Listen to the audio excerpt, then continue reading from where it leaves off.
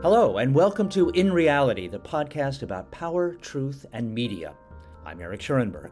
Today, Joan and I are hosting Kathleen Belew, a historian of the present, as she describes herself, and an expert on the origins, theories, and methods of the white power movement. Kathleen teaches history at the University of Chicago, but will soon decamp a few miles north to Northwestern. Her book, Bring the War Home, traces the seminal role that veterans returning from the Vietnam War played in creating the white supremacist militias behind domestic terrorism in recent decades, including the January 6th attack. She's also the co-editor of the book, A Field Guide to White Supremacy. Hello, Joan. Hey, how's it going?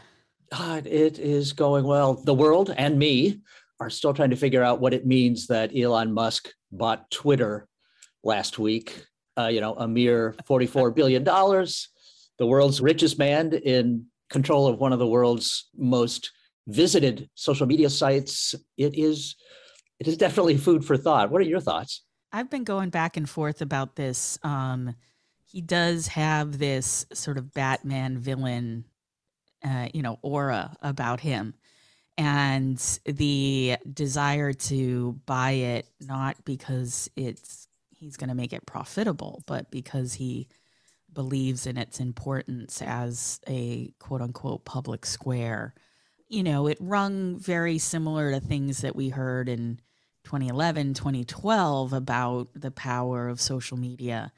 But most of that has changed as politicians and journalists and other celebrities and influential figures have started using Twitter. It's not that he wanted to innovate and create his own social media platform with the rules that he wanted. He wanted to buy the legacy and the influence of Twitter. And so I think I know pretty well, even though Trump has said he's not going to return to Twitter, and perhaps that's about saving face, I do think it paves the way for a return of that style of troll in chief, that we're going to see a lot more meme wars. We're going to see the culture wars play out on Twitter in different ways now.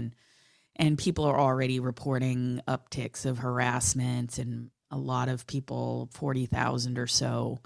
A lot of people to me, probably not a lot of people to a social media company, have started to sign up for Mastodon, which is a federated version of Twitter that has smaller nodes that you can interact with. But I think at this moment there's a bit of a information crisis going on, and he's swooping in. And I'm very leery because he has no experience really with content moderation. So that part of it it's become a service to the industry. It's part of customer service is doing content moderation. And I just don't think he gets the field and why it developed and what it does in the background. And so I don't know how this is going to go, but I do anticipate that the folks that have been working really hard at Twitter to make content moderation a thing are probably first on the chopping block when it comes to restructuring. And so those are my initial thoughts. And then I also started to think about other pieces. What do you think? Well, I think that's a sobering thought, and it certainly seems highly likely that content moderation will be the first place that Musk looks to cut costs. I would say that because nobody really knows what the guy is going to do, you could make a pretty good living being the sort of public psychiatrist for Elon Musk. In fact, a lot of columnists essentially do that. But I would guess, human nature being what it is, that both sides are overreacting, that the triumphalism on the right that will return to free speech, which means sort of unfettered misinformation speech, is probably not true. And the hellscape that people on the left see Twitter becoming is probably also an exaggeration. I tend to be guided by people who have done this before. So other executives who've run social media sites that say, in the end, you can't have a running business that is totally the Wild West. You'll drive away too many users. You'll drive away too many of the people who actually contribute to the economics of the enterprise if it just becomes too toxic. And I don't. Elon Musk has philosophically aligned himself with the free speech movement, which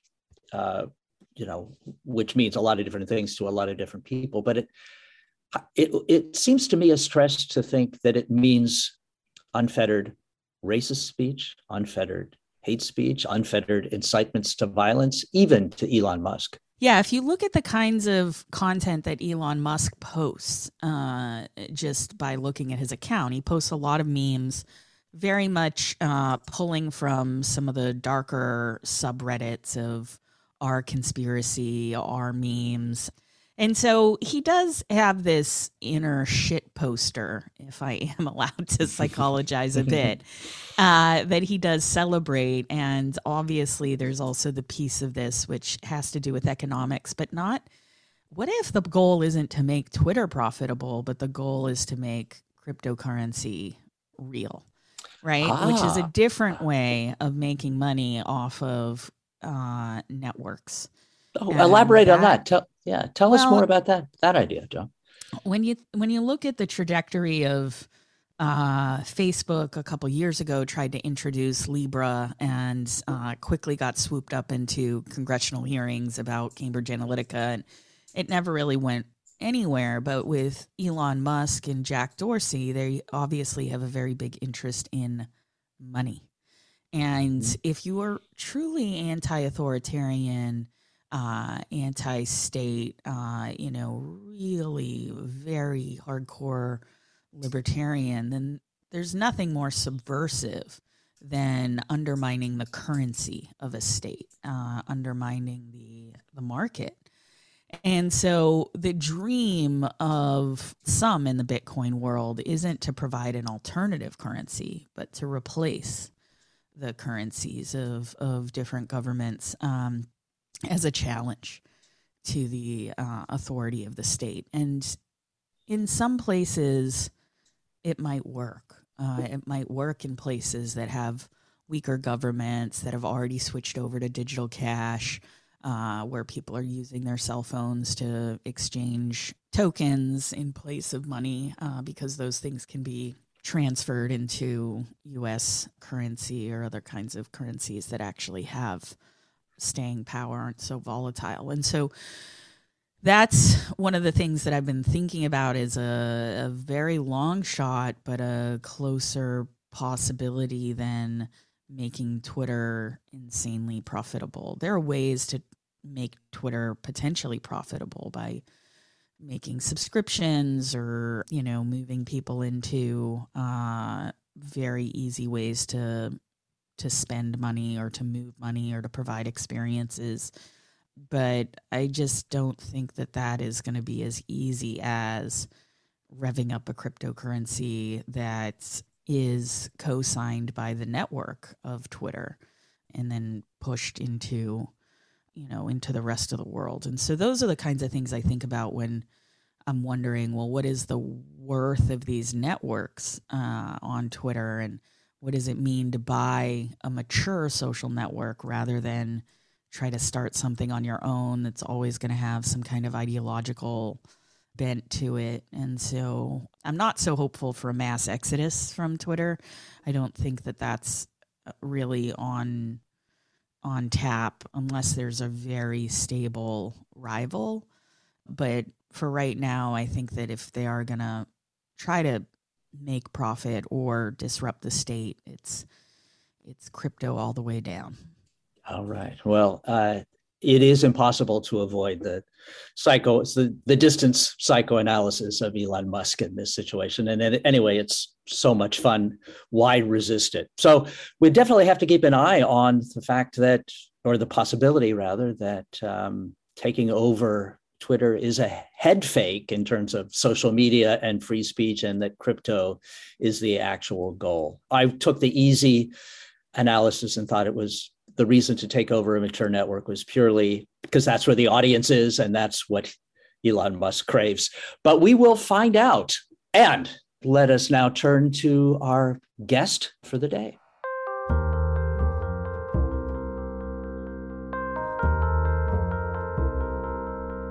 Hello, Kathleen, and welcome to In Reality. Hello, thank you for having me. Kathleen, can we start with January 6th? For a lot of Americans, including yours truly, that was a watershed moment, the moment in which we realized that misinformation and polarization was a crisis and there was no more ignoring it. Also, at the same time, it kind of provided a sort of menagerie of all the different species of white nationalism, which is your area of expertise. We saw Stop the Steal believers, QAnon adherents, militia in their flak jackets and helmets, QAnon adherents, and all the different flavors of the alt-right. Can you walk us through what we were looking at and how that fit into the historical background of the white nationalist movement? Absolutely. I think it helps to understand January 6th as the collision of three different constituencies in the militant right.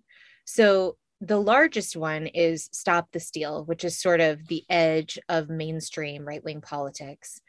Then there is QAnon, which I think is it's comparatively very new. It's very fast. And while it uses a lot of old conspiracy theory, in new terms, it is comparatively less understood from a historical perspective. But the last constituency, which is the smallest, but the most well-armed, the most organized, is the white power movement. This is distinct from white nationalist political above board organizing. This is the paramilitary underground that has been waging a domestic terrorism campaign since the early 1980s. It's been a movement since the late 1970s. And it's incredibly broad reaching. It's had very notable longevity in the underground space, and it continues to present a threat. So this is the movement that brought together Klansmen, neo-Nazis, skinheads, tax resistors, and others, perpetrated the Oklahoma City bombing, and then went on to organize through the Unite the Right rally at Charlottesville and on into January 6th. There's a very long history there.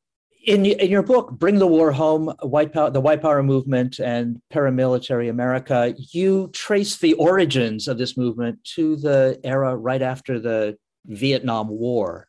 Why was that so important? So if we look at the ebbs and flows of what we can think of broadly as militant right activity, the sort of crests in membership align more consistently with the aftermath of major warfare actions than they do with a number of other factors that we have often used to sort of explain that activity. So if you take, for example, the Ku Klux Klan, which gives us a nice long section of activity to look at, we see crests in membership following the Civil War when the group was founded, following World War I, World War II in Korea, and Vietnam, transitioning into the white power movement, following the Gulf War, and following the global war on terror. This is a more consistent phenomenon than alignment with, say, populism, poverty, surges in immigration, surges in civil rights gains, and a number of other criteria that some historians have argued are what's at play here. So for instance, the Ku Klux Klan bottoms out during the Great Depression, when if we would think it has to do with just economics, we would expect to see a major surge. So all that is to say that phenomenon had me looking at the aftermath of warfare.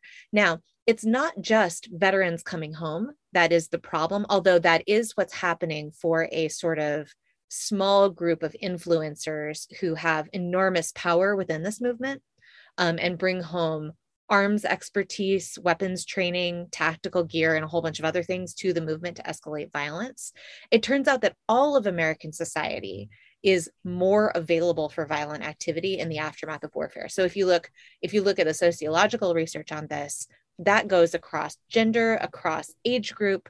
All of us are more available for violence after warfare. Let's just pause here on violence and think about this transition. You and I have both argued in different op-eds and places that people that we as a society might consider lone wolves are actually enmeshed deeply in white power movements online. And the violence of January 6th was something that you and I were even DMing about, knowing that this was coming. And so my big question for you, and maybe it's too big of a question, but how do we understand the relationship of what some researchers have called self-radicalization, or the ability to go online and learn from and interact with other militia members or extremist groups, even if you're very isolated in a very isolating area, and then to come out and use violence to call attention to your ideas or the ideas of this movement.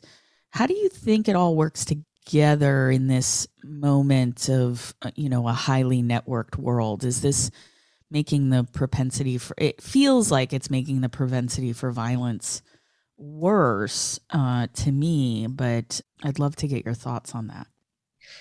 So I think the short answer is, I think this could go in one of two directions. One is more violent than the other, arguably. They're both violent. They're different kinds of violence, but let me come back around to that. I think when I think about the role of sort of networking, self-radicalization, and social media in the movement, to me, that's a very long story.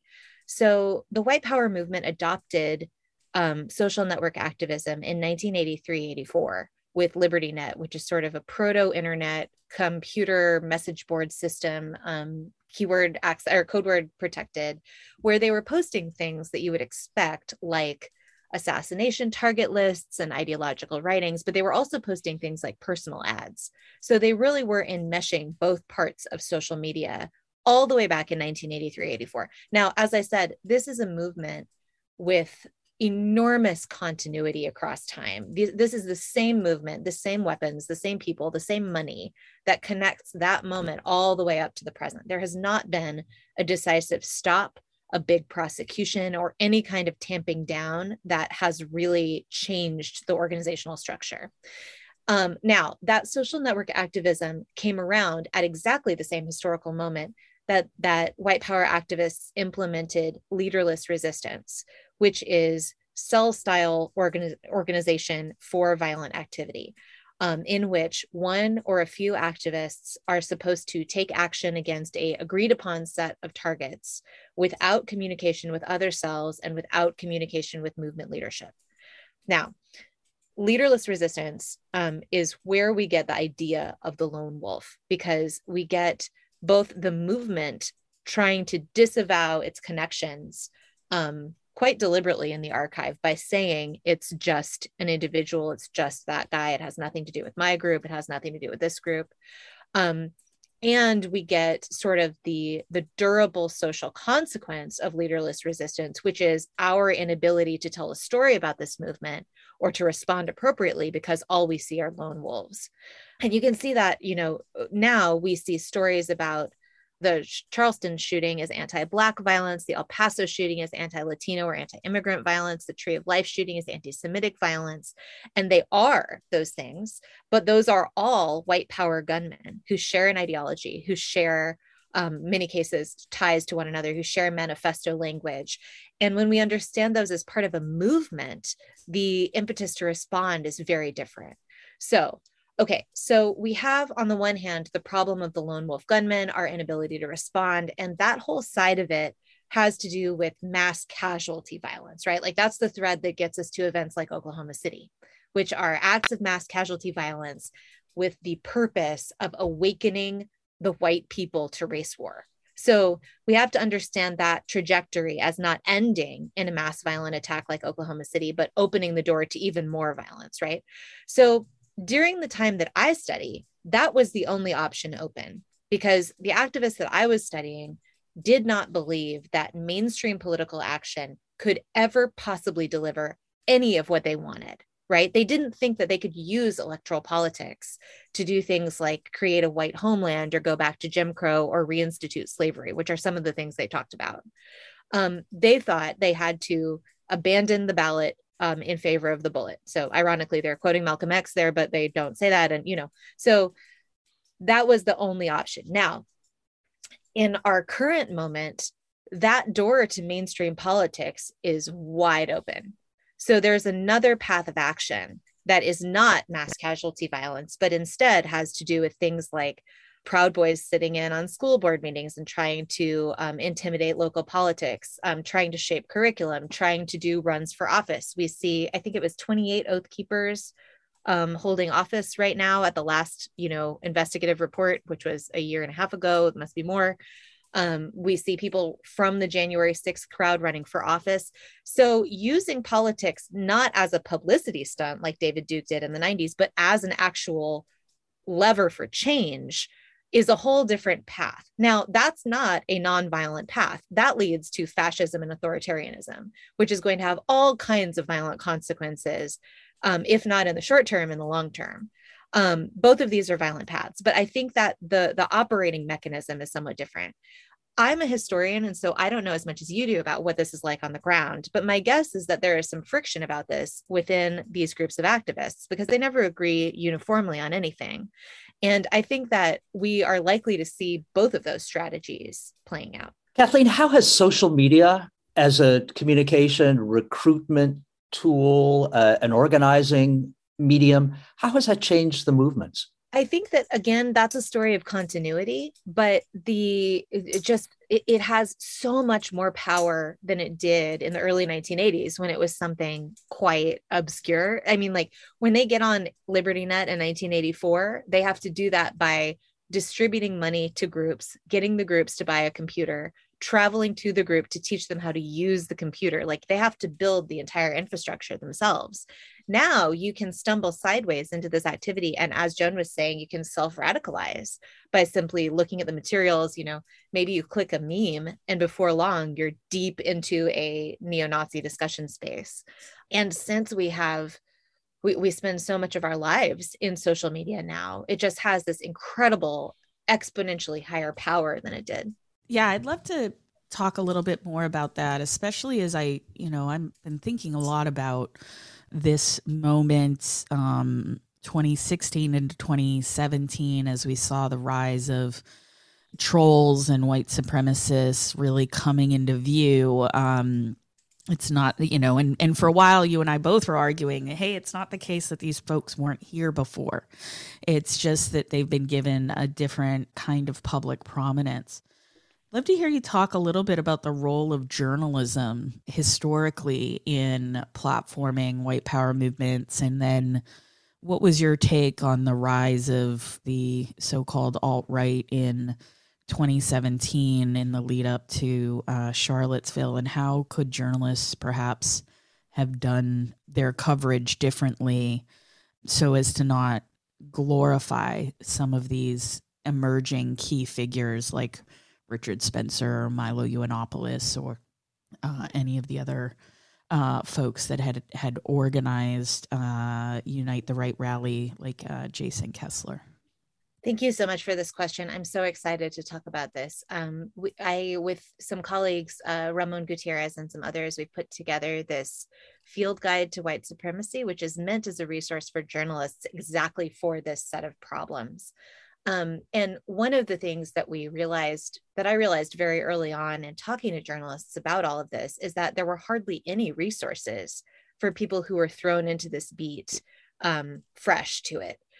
So, if you've just encountered this, it feels quite shocking. The ideology is quite shocking. And when you meet someone who is espousing shocking ideas, who, there was an early piece about Richard Spencer where they talked about like his fusion restaurant menu order and the way he like was nicely dressed and coiffed and all of these things.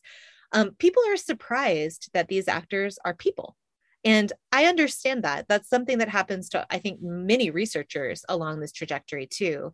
But the problem is writing a piece at that moment of the process that goes on to sort of express your surprise that people shop for Tupperware or eat spaghetti or, have friends, instead of, I don't know what people are imagining, but this is a movement of people. Like if you look at this movement, there are as many ways into the radical right in the 1980s as there are people in the radical right in the 1980s. Some of them are there because they have always believed in white supremacy, and they came out of like the George Wallace campaign, and they're just like intent on finding an outlet. But some of them are there because they needed childcare, and the movement was willing to watch their kid and like pick them up from the airport, and that's where their church was. And there's a lot of different human stories about why people enter these spaces. And I think that's one important part of the coverage. But what has to be presented is the huge violence that this movement presents. This is a fundamentally anti-American movement in every sense. This is anti-democracy. It is anti-republic. It is anti-constitution. It is anti many of the things that our mainstream has said that we care about. And when that falls away from the reporting, it's a real problem. Now, I'm not picking on the journalists that were in that position. I think that there are a lot of reasons that journalists are thrown onto this beat with no training that have to do with, how we budget in our newsrooms, how we move people around in beats. And also that, frankly, we also did this same failure in the academy, as you know, where many academics did this same thing. And so there wasn't a lot of context for this until very recently. But I think, adding things to the AP style guide would be helpful. There's a section in there on how to report about the Irish Republican Army, but nothing about how to report on the KKK. And sort of understanding the opportunism of these groups and the way that they changed names very frequently, I think would also be helpful. I think this is a fascinating point to pursue.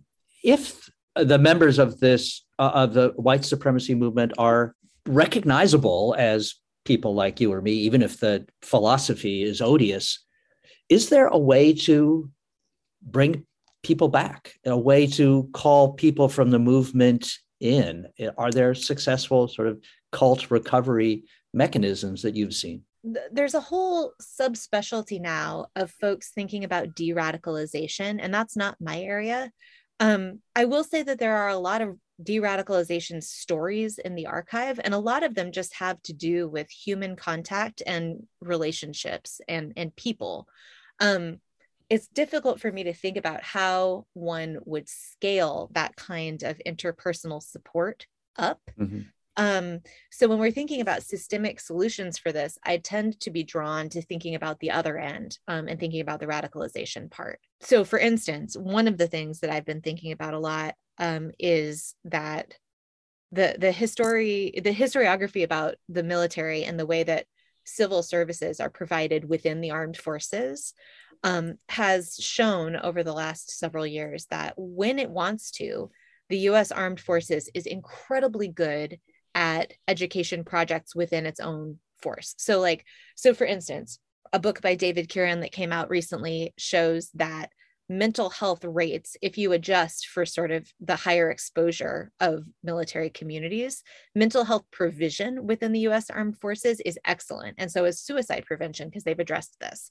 If they decided to sort of turn that massive bureaucracy towards things like civics and kind of like basic internet proficiency, and maybe also some history, I think that could be a really powerful tool in sort of dealing with a lot of this problem head on. And the military is just one example of this. I think we need a pan-institutional answer, although I'm drawn to the utility of history as a starting point, at least for a lot of these conversations.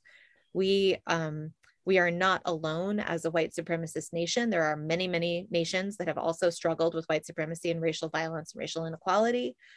We are one of the only ones that has not had a real Truth and Reconciliation Project or national reckoning or curriculum consideration that really gets at this long shared history. And I will just say, I think it helps to distinguish terminology a little bit. If we think of white supremacy as sort of a wooden fence in somebody's backyard, right? That fence was built by people who believe in white supremacy. That was a foundational belief in our country. And the planks in this fence include things like unequal incarceration rates and unequal educational outcomes. We can look at maternal mortality rates. We can look at the different ways that people can access COVID education or COVID health measures. All of these things have racial inequality built in. partly because they are part of this long history. So racial violence is just one plank on that fence, or maybe racial violence is coming along and reinforcing the fence. But even if we were to all decide that we don't believe in white supremacy anymore, that fence would still be standing up. So there's this big systemic problem that meets the radical violence. And we have to work at kind of the intersection of those two things. The intersection is tough, I think, because of the way in which what you mentioned earlier about you can scale radicalization, but you can't necessarily scale relationships and that kind of social bonding that brings people back together. It reminds me of some of the research about how do LGBTQ folks end up gaining civil rights. It's because people knew them and people had relationships with them, and they were considered part of the family. And it was a very big process of coming out and being vulnerable. And of course, we can't expect, people who are being hated by white supremacists, who are real people. You can't expect people to be conscious of trying to justify their existence to someone else. And that part of it is always really hard, because I think what it implies then is we need to have white people very interested in explaining identity, bringing people into conversations about race in a way that isn't necessarily shaming or accusatory, but is honest about the ways in which they've come to learn these points of view. And, that often begins, almost in utero in some cases, where you are raised in a society, of course, that is white supremacist and rewarding of white people. But then on the, practice of it, it's people at the end of the day that we're trying to change, as well as the structures that they've been brought up in. And so I'd like to hear you talk a bit more in broad strokes. I know not going to get into a fight about which is better, history or sociology here, but sociology wins every time. Okay, just Joan, kidding. Just kidding. Okay, but you've talked about using history as a lens to help us explain the rise of both white supremacy and these white supremacists. But yeah, sociologically, I'm thinking about, well, we have these networks, and we have the ability to either build these network ties to make these communities come closer together, which is what social media really does. And then you have the flip side of that, which is you would really need a concerted group of folks that are thinking deeply about this, that are going in almost like evangelists in some cases, that are trying to bring people back into conversation about people's dignity and humanity, and extending empathy to one another. And I've seen different groups try this, but again, we run into the problem of scale. But I'm wondering for you, since we're talking about some of the big pictures here, are there policies or ways in which either government or social media or internet tech companies should be thinking differently about the nature of these groups and how to either disrupt them or make the participation in them more difficult? So I want to go back to the first part of the question. So we're not starting from zero. I want to think about, so the example that actually got me into thinking about this project is a Truth and Reconciliation Commission that was that happened in Greensboro, North Carolina in 2005. Okay, so the event that they were talking about was a 1979 shooting of 5 leftist activists by a united caravan of Klansmen and neo-Nazi gunmen. 4 of the people killed were presented as white, and 1 white men and 1 African-American woman. Okay, so that shooting was an almost one-sided massacre, and we can talk about the specifics if you want. The reason that justice couldn't happen was not just the racial violence, but the other planks in the fence we were talking about. So for instance, the first trial occurred with an all-white jury because there was still a way to seat an all-white jury in the early 1980s in North Carolina using peremptory challenges. That is simply a vestige of white supremacy. The second trial, the federal trial, failed because of the way that the jury instructions separated race discrimination based on race from discrimination based on politics. That is a failure of our judicial system. So we have an example of racial violence together with systemic white supremacy, together with some problems related to journalism, related to community complicity, related to the city. And all of this led to a TRC process in 2005. Okay, this Truth Commission had no government support. It was just NGO. It had no subpoena power. It had no punitive capacity. It couldn't do anything. It was just a community-driven, let's talk about what happened and get the history straight. And that doesn't maybe sound like something that can have a transformative impact, but it did. And it's kind of an amazing story. So even the people in the Klan and neo-Nazi groups showed up to this completely voluntary TRC process to talk about what they were doing and why when they opened fire that day. And the process went on to talk about sort of the role of journalism, the role of the legal system, the role of the labor organizing movement, where the left was, where the right was, the whole historical picture. They produced an amazing final report, which had no power, again, to do anything. And they convened this thing. And then it kind of stalled out. But then after the Unite the Right rally in 2017, the city of Greensboro finally issued an apology for its part in this set of failures. So we have a story where even without government approval, an NGO TRC process was able to make a major change.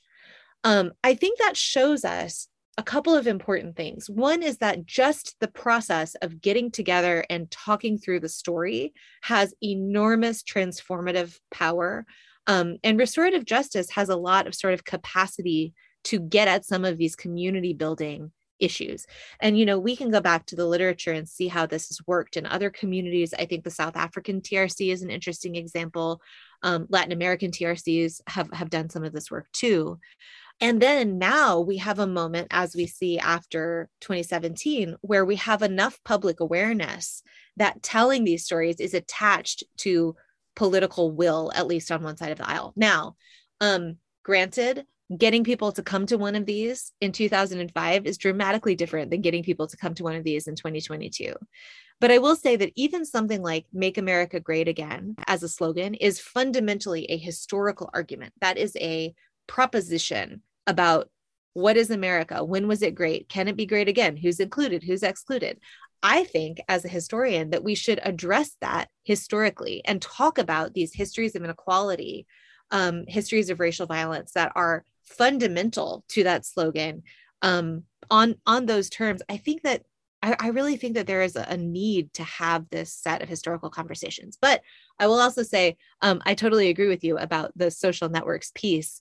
I find myself sort of unable to talk about that very well because, as you say, I'm not trained in thinking about that particular side of the coin. But, I think maybe that's just an example of how this is really a fundamentally interdisciplinary problem in every sense, right? Like we need every tool in the toolbox to get at this thing. We need better tech regulation, but we also need people talking to each other, and we need people reaching out to loved ones, and we need better resources at school. And we need, I need the school librarian who sees a kid going on white power message boards. I want that person to have both a civics curriculum and some basic historical knowledge that she can rely on or he can rely on.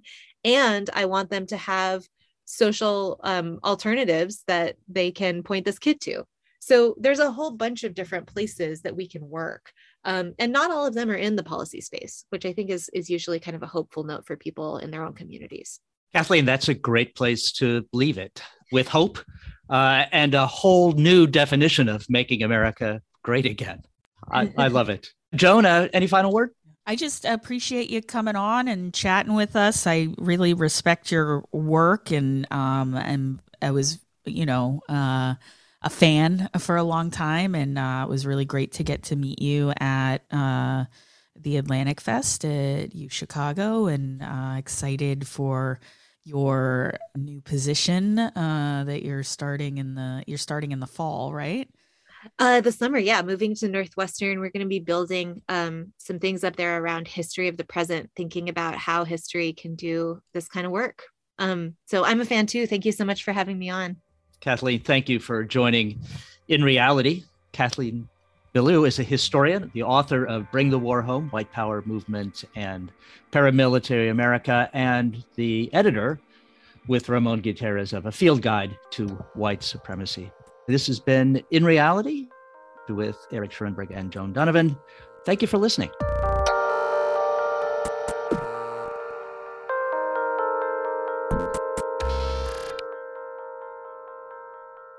Well, wasn't that amazing? It was created and produced by Podcast Partners. They're really lovely people and rather good at all this podcasting guff. Find out more at podcastpartners.com.